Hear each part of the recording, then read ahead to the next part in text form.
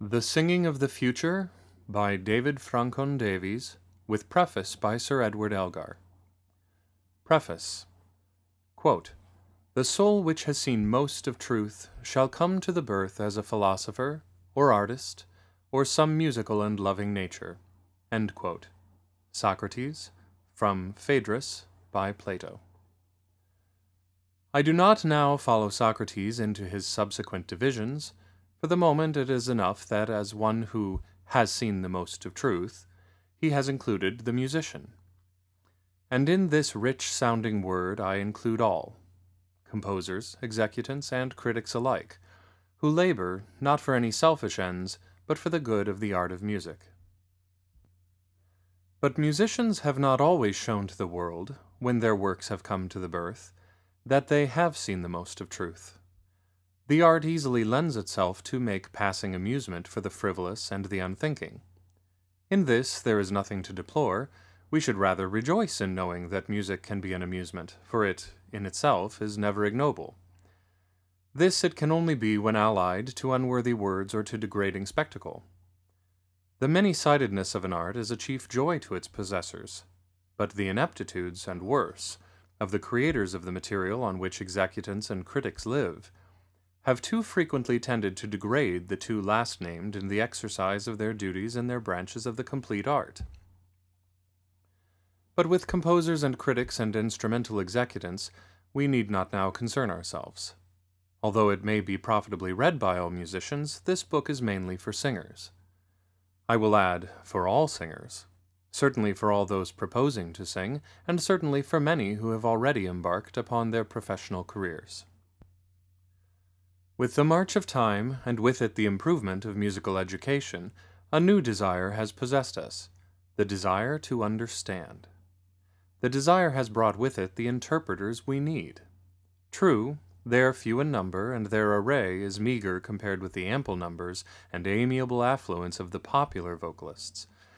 But those who have, quote, "the most of truth," are with us all the same, working, striving, and above all, singing.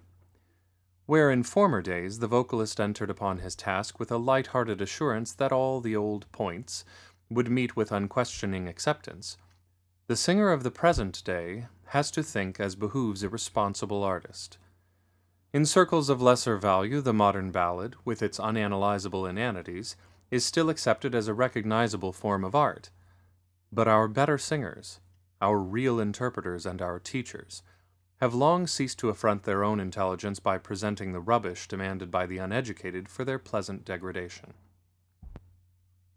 This book is a serious appeal to the singer, especially to the English-speaking singer, and I welcome it and hope for much real and lasting good from its dissemination.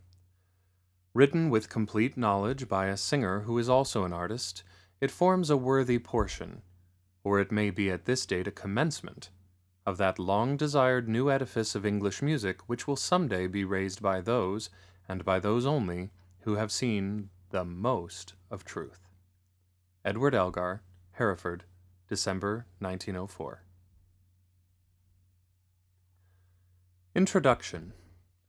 This book is meant not only for singers, but for all who are interested and concerned in the subject of speech or song. Preachers, readers, pleaders, lecturers, reciters, with or without music, and actors, all of whom do their best work when they employ their best selves upon the best products of the best poets, dramatists, and musicians. Our book deals also with the subject of daily speech, which is in truth the foundation of all artistic and, in the good sense, utilitarian utterance. He who talks best, qua speech, will, other things being equal, read, plead, recite, preach, lecture, sing, and act best. Aristotle defines happiness as a state of, quote, "a soul at work in accordance with supreme virtue in a complete life." End quote.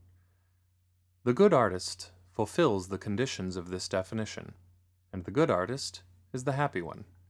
David Ffrangcon-Davies, London, Christmas Eve, 1904.